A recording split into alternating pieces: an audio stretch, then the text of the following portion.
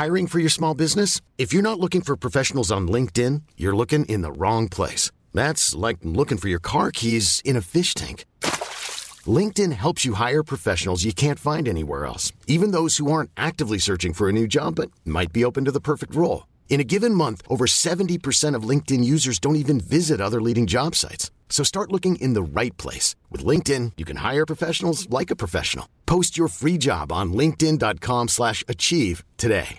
One size fits all seems like a good idea for clothes until you try them on. Same goes for healthcare. That's why United Healthcare offers flexible, budget-friendly coverage for medical, vision, dental, and more. Learn more at uh1.com.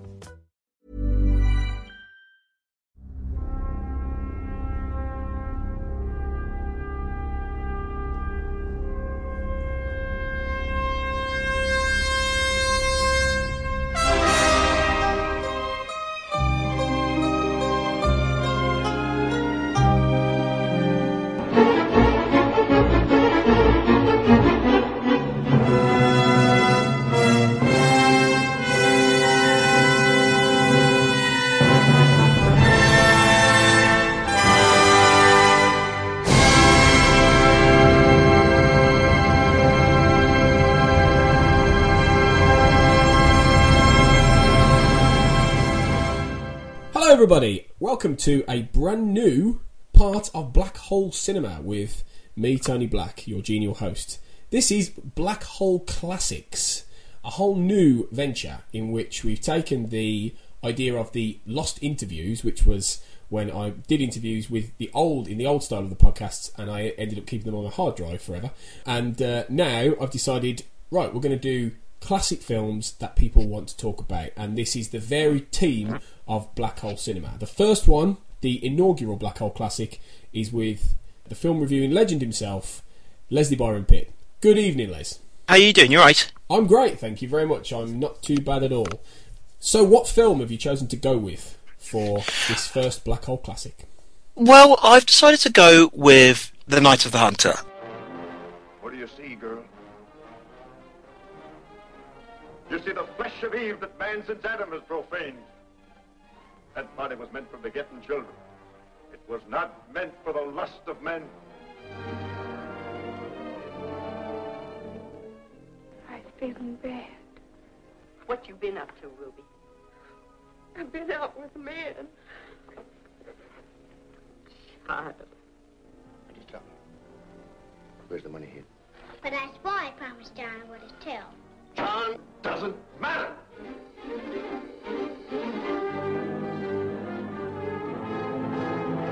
It's one of the films I watched when I was, I say quite young. I watched it a while back when I was 16, I think, around that time, and I did fall in love with it. It was one of those films that when I was studying film, it kind of popped up on the internet movie database or eBirds site, and the way they talked about it, and I really wanted to watch it.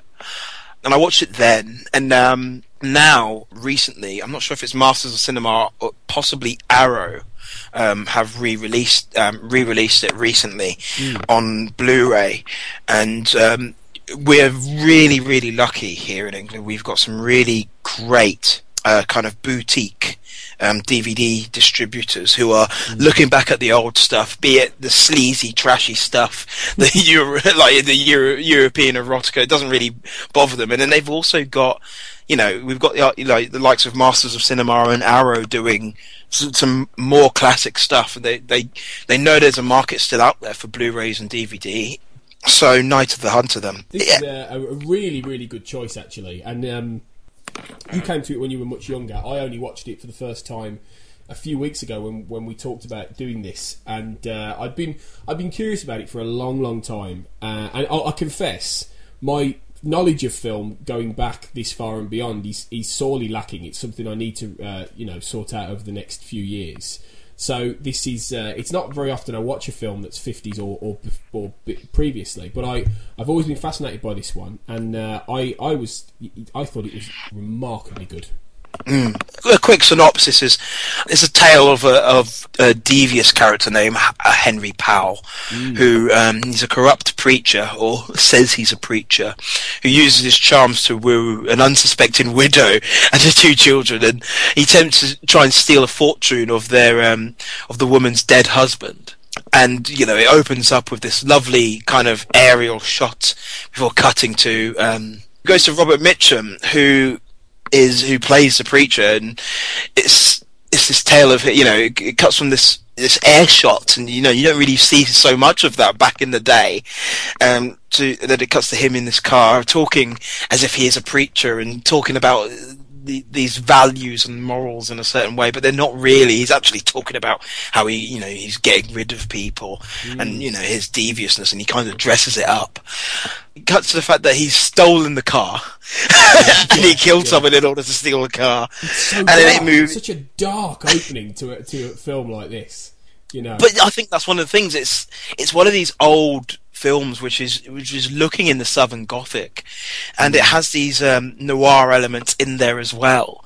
And it was directed by a guy called Charles Lalton, who was a very, very famous actor back in the day in his time, and he decided to go into doing directing, and he was he was very high in theatre and whatnot, but he decided to go into directing. And this was the only film he ever made. Yeah, it's tragic that. It's really tragic that. It's the only film he ever made. He never got past the critical, critically it didn't do very well at the time, and commercially it didn't do very well at the time. But one of the things he did really well, one of the things that happened is he made this film, he never went back into it. But one of the things that the film seemed to have happened, it just seemed to stick by, and it found an audience somehow. And in 1992, the United States Library of Congress deemed The Night of the Hunter to be culturally or historically and aesthetically significant. And one of the reasons why is Lalton was much better with directing kids and people, because he comes from an acting background. But he gave the cinematography to Stanley Cortez.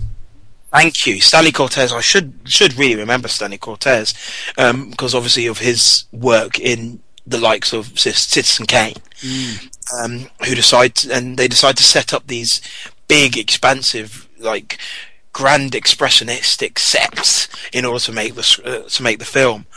And the thing that I absolutely love about it is you see so many iconic and beautiful moments throughout.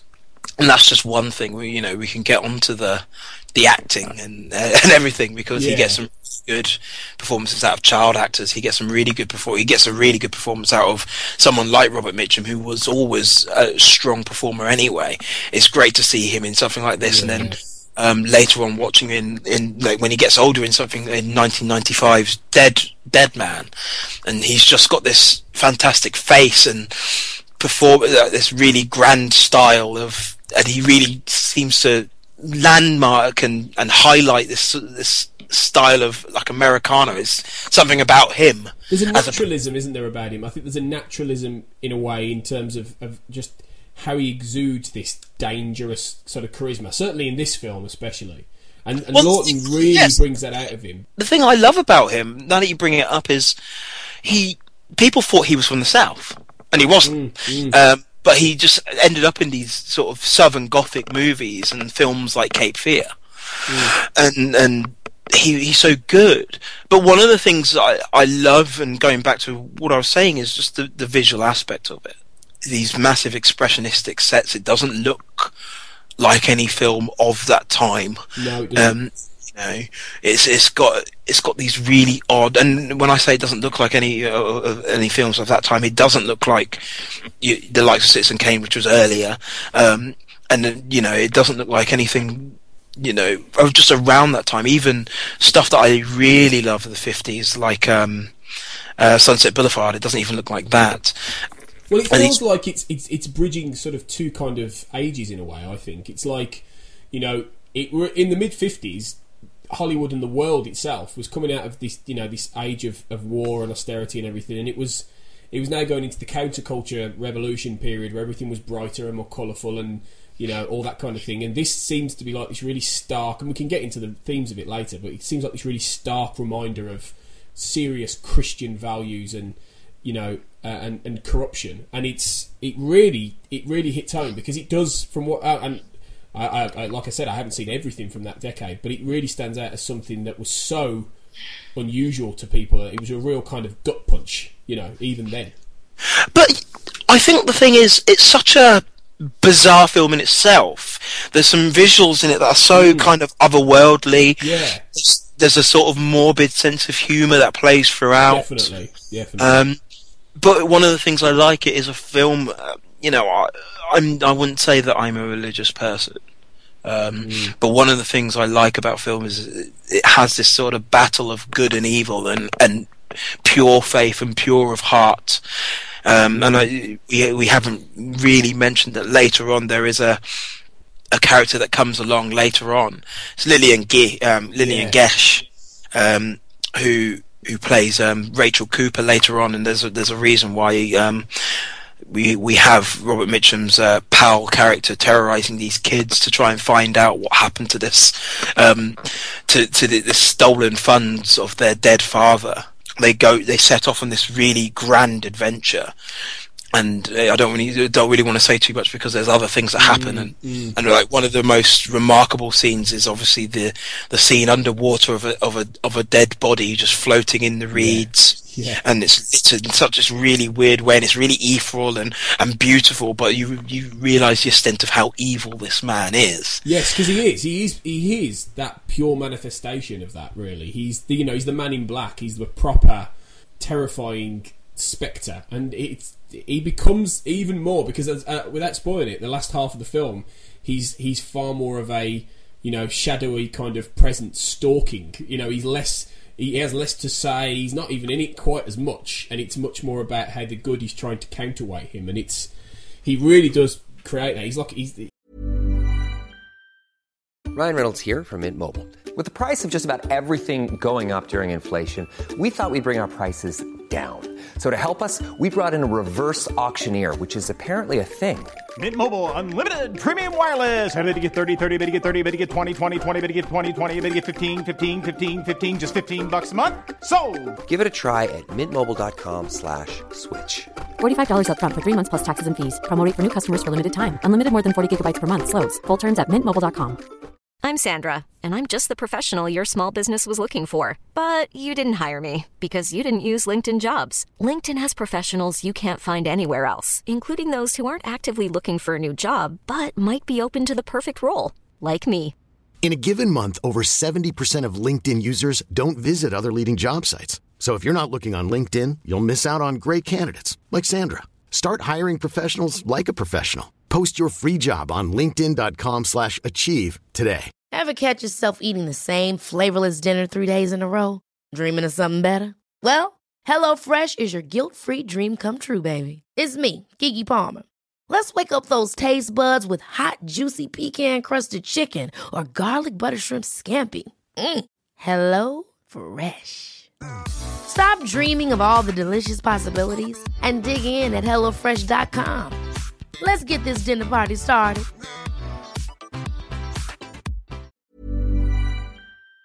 He makes the Terminator look like just nothing. But he's also he's grand and charismatic. Yeah. I think this is one thing that I've found lacking in villains as of late. But that's one thing I love about Mitchum in this as well. It's all very big, bold, preachy, and you know, that sort of grand gestures, and his face is at times is just, sometimes it's bordering on hilarious and funny, but he's also unnerving and weird and strange and just not a nice character to being, and it's a bit like some of Lynch's best films where he shoots it from this kid's point of view, these children's point of view, and this man is scary because he's very odd, and all the adults seem to just fall in love with him so quickly. It's that temptation, sort of Lucifer kind of Satan kind of charm, isn't it? He just bewitches them all, really, most of them anyway. But I love that. I love the fact that the adults are so naive. I think that's one of the reasons probably why commercially it didn't do very well. They didn't like the idea that you had these characters who are so easily taken in. But you know, there's a lot to say from something like that, especially in that time where people were more sort of church fearing. And this deals with, you know, Southern Gothic in such an interesting in such an interesting way, where it puts those things on the line and goes, there are charlatans out there, and there are people of true faith, and that's the sort of thing I kind of really enjoy. Where, you know, where good may be able to triumph evil, but you still have these elements of darkness in there. It's all shot in wonderful, like this really wide, expansive of shots. There's a beautiful moment where the naive character that Shelley Winters plays, and she plays the poor kid's mother. She kind of just about realizes what seems to be going on, and there's this fantastic grand scheme where she's talking and he's all this posturing for Mitchum, and it's such a weird shot because it's not close up at all. It's really far in distance and kind of chilly, but it's still really expressionistic. It's just these fantastically bizarre uses of space. And it just gives it a really wonderful, otherworldly quality about the film. It's just powerfully evocative for me. I find it that.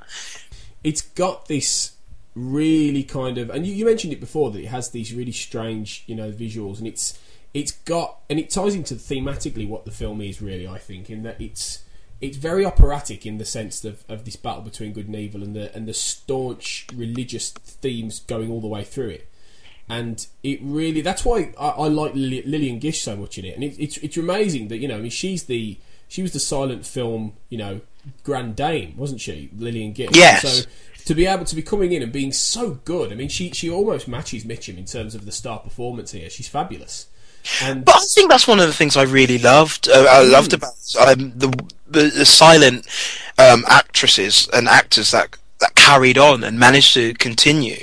Obviously, you've got people like Gordon Swanson, who wasn't a silent character, and they were allowed to do all these grand gestures. And I think now we're so used to a certain style of acting, we probably wouldn't be able to see that stuff again. But you watch it in these older films, and they seem it's so interesting and stylistic and wonderful, and you know, and I dare I say it, bold. There's something about having these grand and bold and really sort of heady performances, as opposed to now where everyone sometimes plays things down. It's maybe reflective of the times, you know, possibly. I think it's ironic in that in a world where people would be very repressive and repressed, and you know, in the 50s you had a great deal of that kind of post-war repression balanced against this counterculture, like I said before.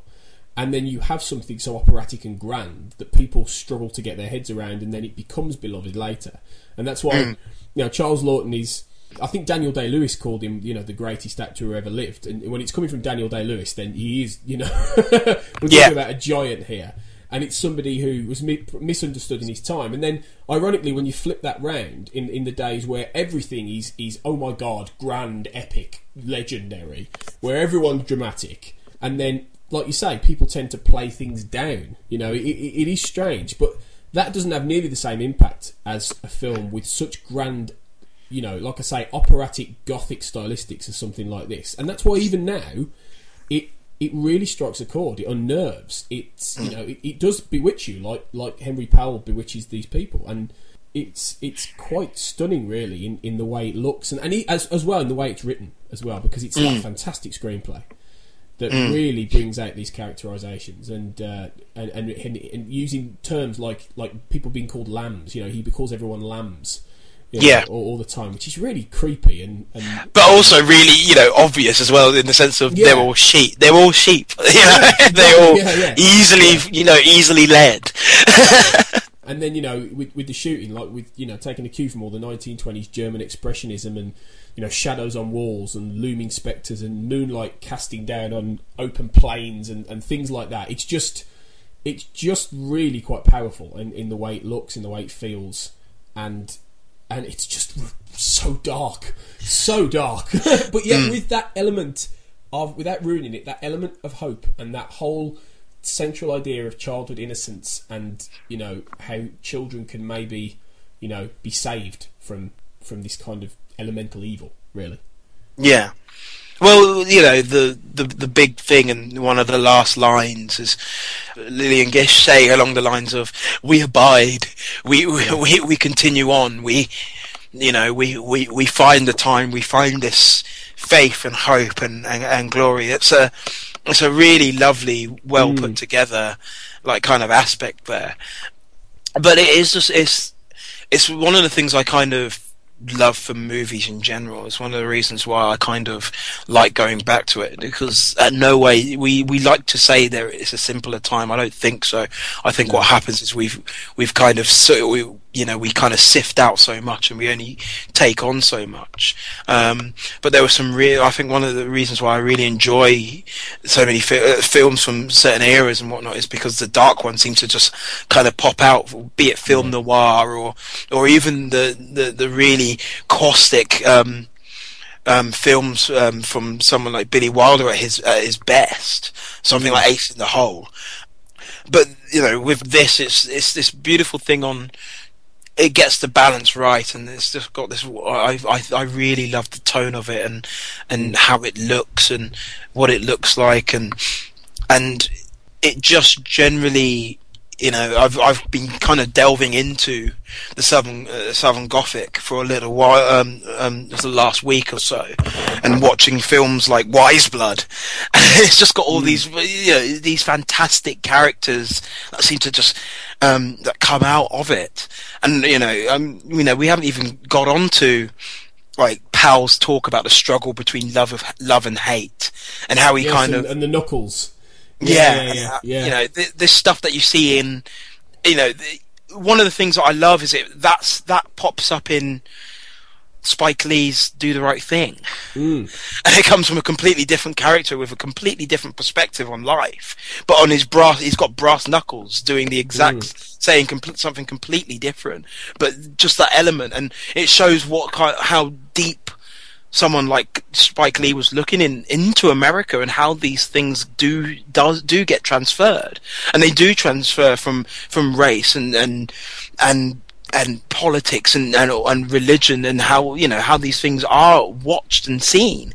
Well, you can see the influences in a lot of people from this. You can see the influences in Scorsese, in the Coens. There's lots of different people who you can tell have watched like this film and have been marked by it when they were younger. People who are now producing films that will be as well regarded in 50 years time, 60 years time. Just, it is one of those films that people haven't forgotten necessarily, but I think it's not as well remembered as your Citizen Kanes and your and your films like that from similar eras. And I think that it really deserves to be, and it's one really that mainly people involved in film or film enthusiasts know and revere, and it would be nice if more people knew the legacy really that a film like that has cast really over, like I said before, a lot of filmmakers and a lot of Hollywood and a lot of the way things happened since. So it's a great choice for the first ever Black Hole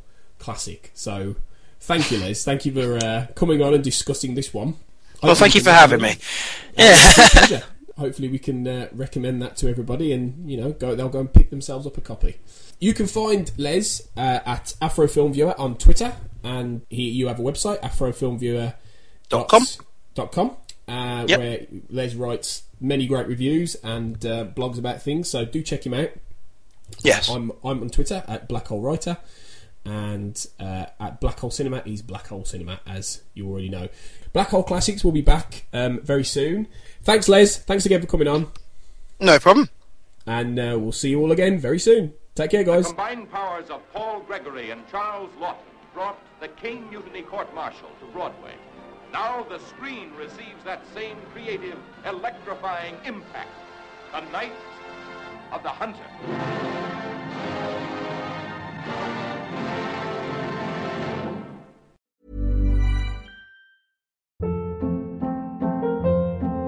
Hold up. What was that? Boring. No flavor. That was as bad as those leftovers you ate all week. Keke Palmer here, and it's time to say hello to something fresh and guilt-free. Hello Fresh. Jazz up dinner with pecan-crusted chicken or garlic butter shrimp scampi. Now that's music to my mouth. Hello Fresh. Let's get this dinner party started. Discover all the delicious possibilities at hellofresh.com. Planning for your next trip? Elevate your travel style with Quince. Quince has all the jet-setting essentials you'll want for your next getaway, like European linen, premium luggage options, buttery soft Italian leather bags, and so much more. And is all priced at 50 to 80% less than similar brands. Plus, Quince only works with factories that use safe and ethical manufacturing practices. Pack your bags with high-quality essentials you'll be wearing for vacations to come with Quince. Go to quince.com/pack for free shipping and 365-day returns.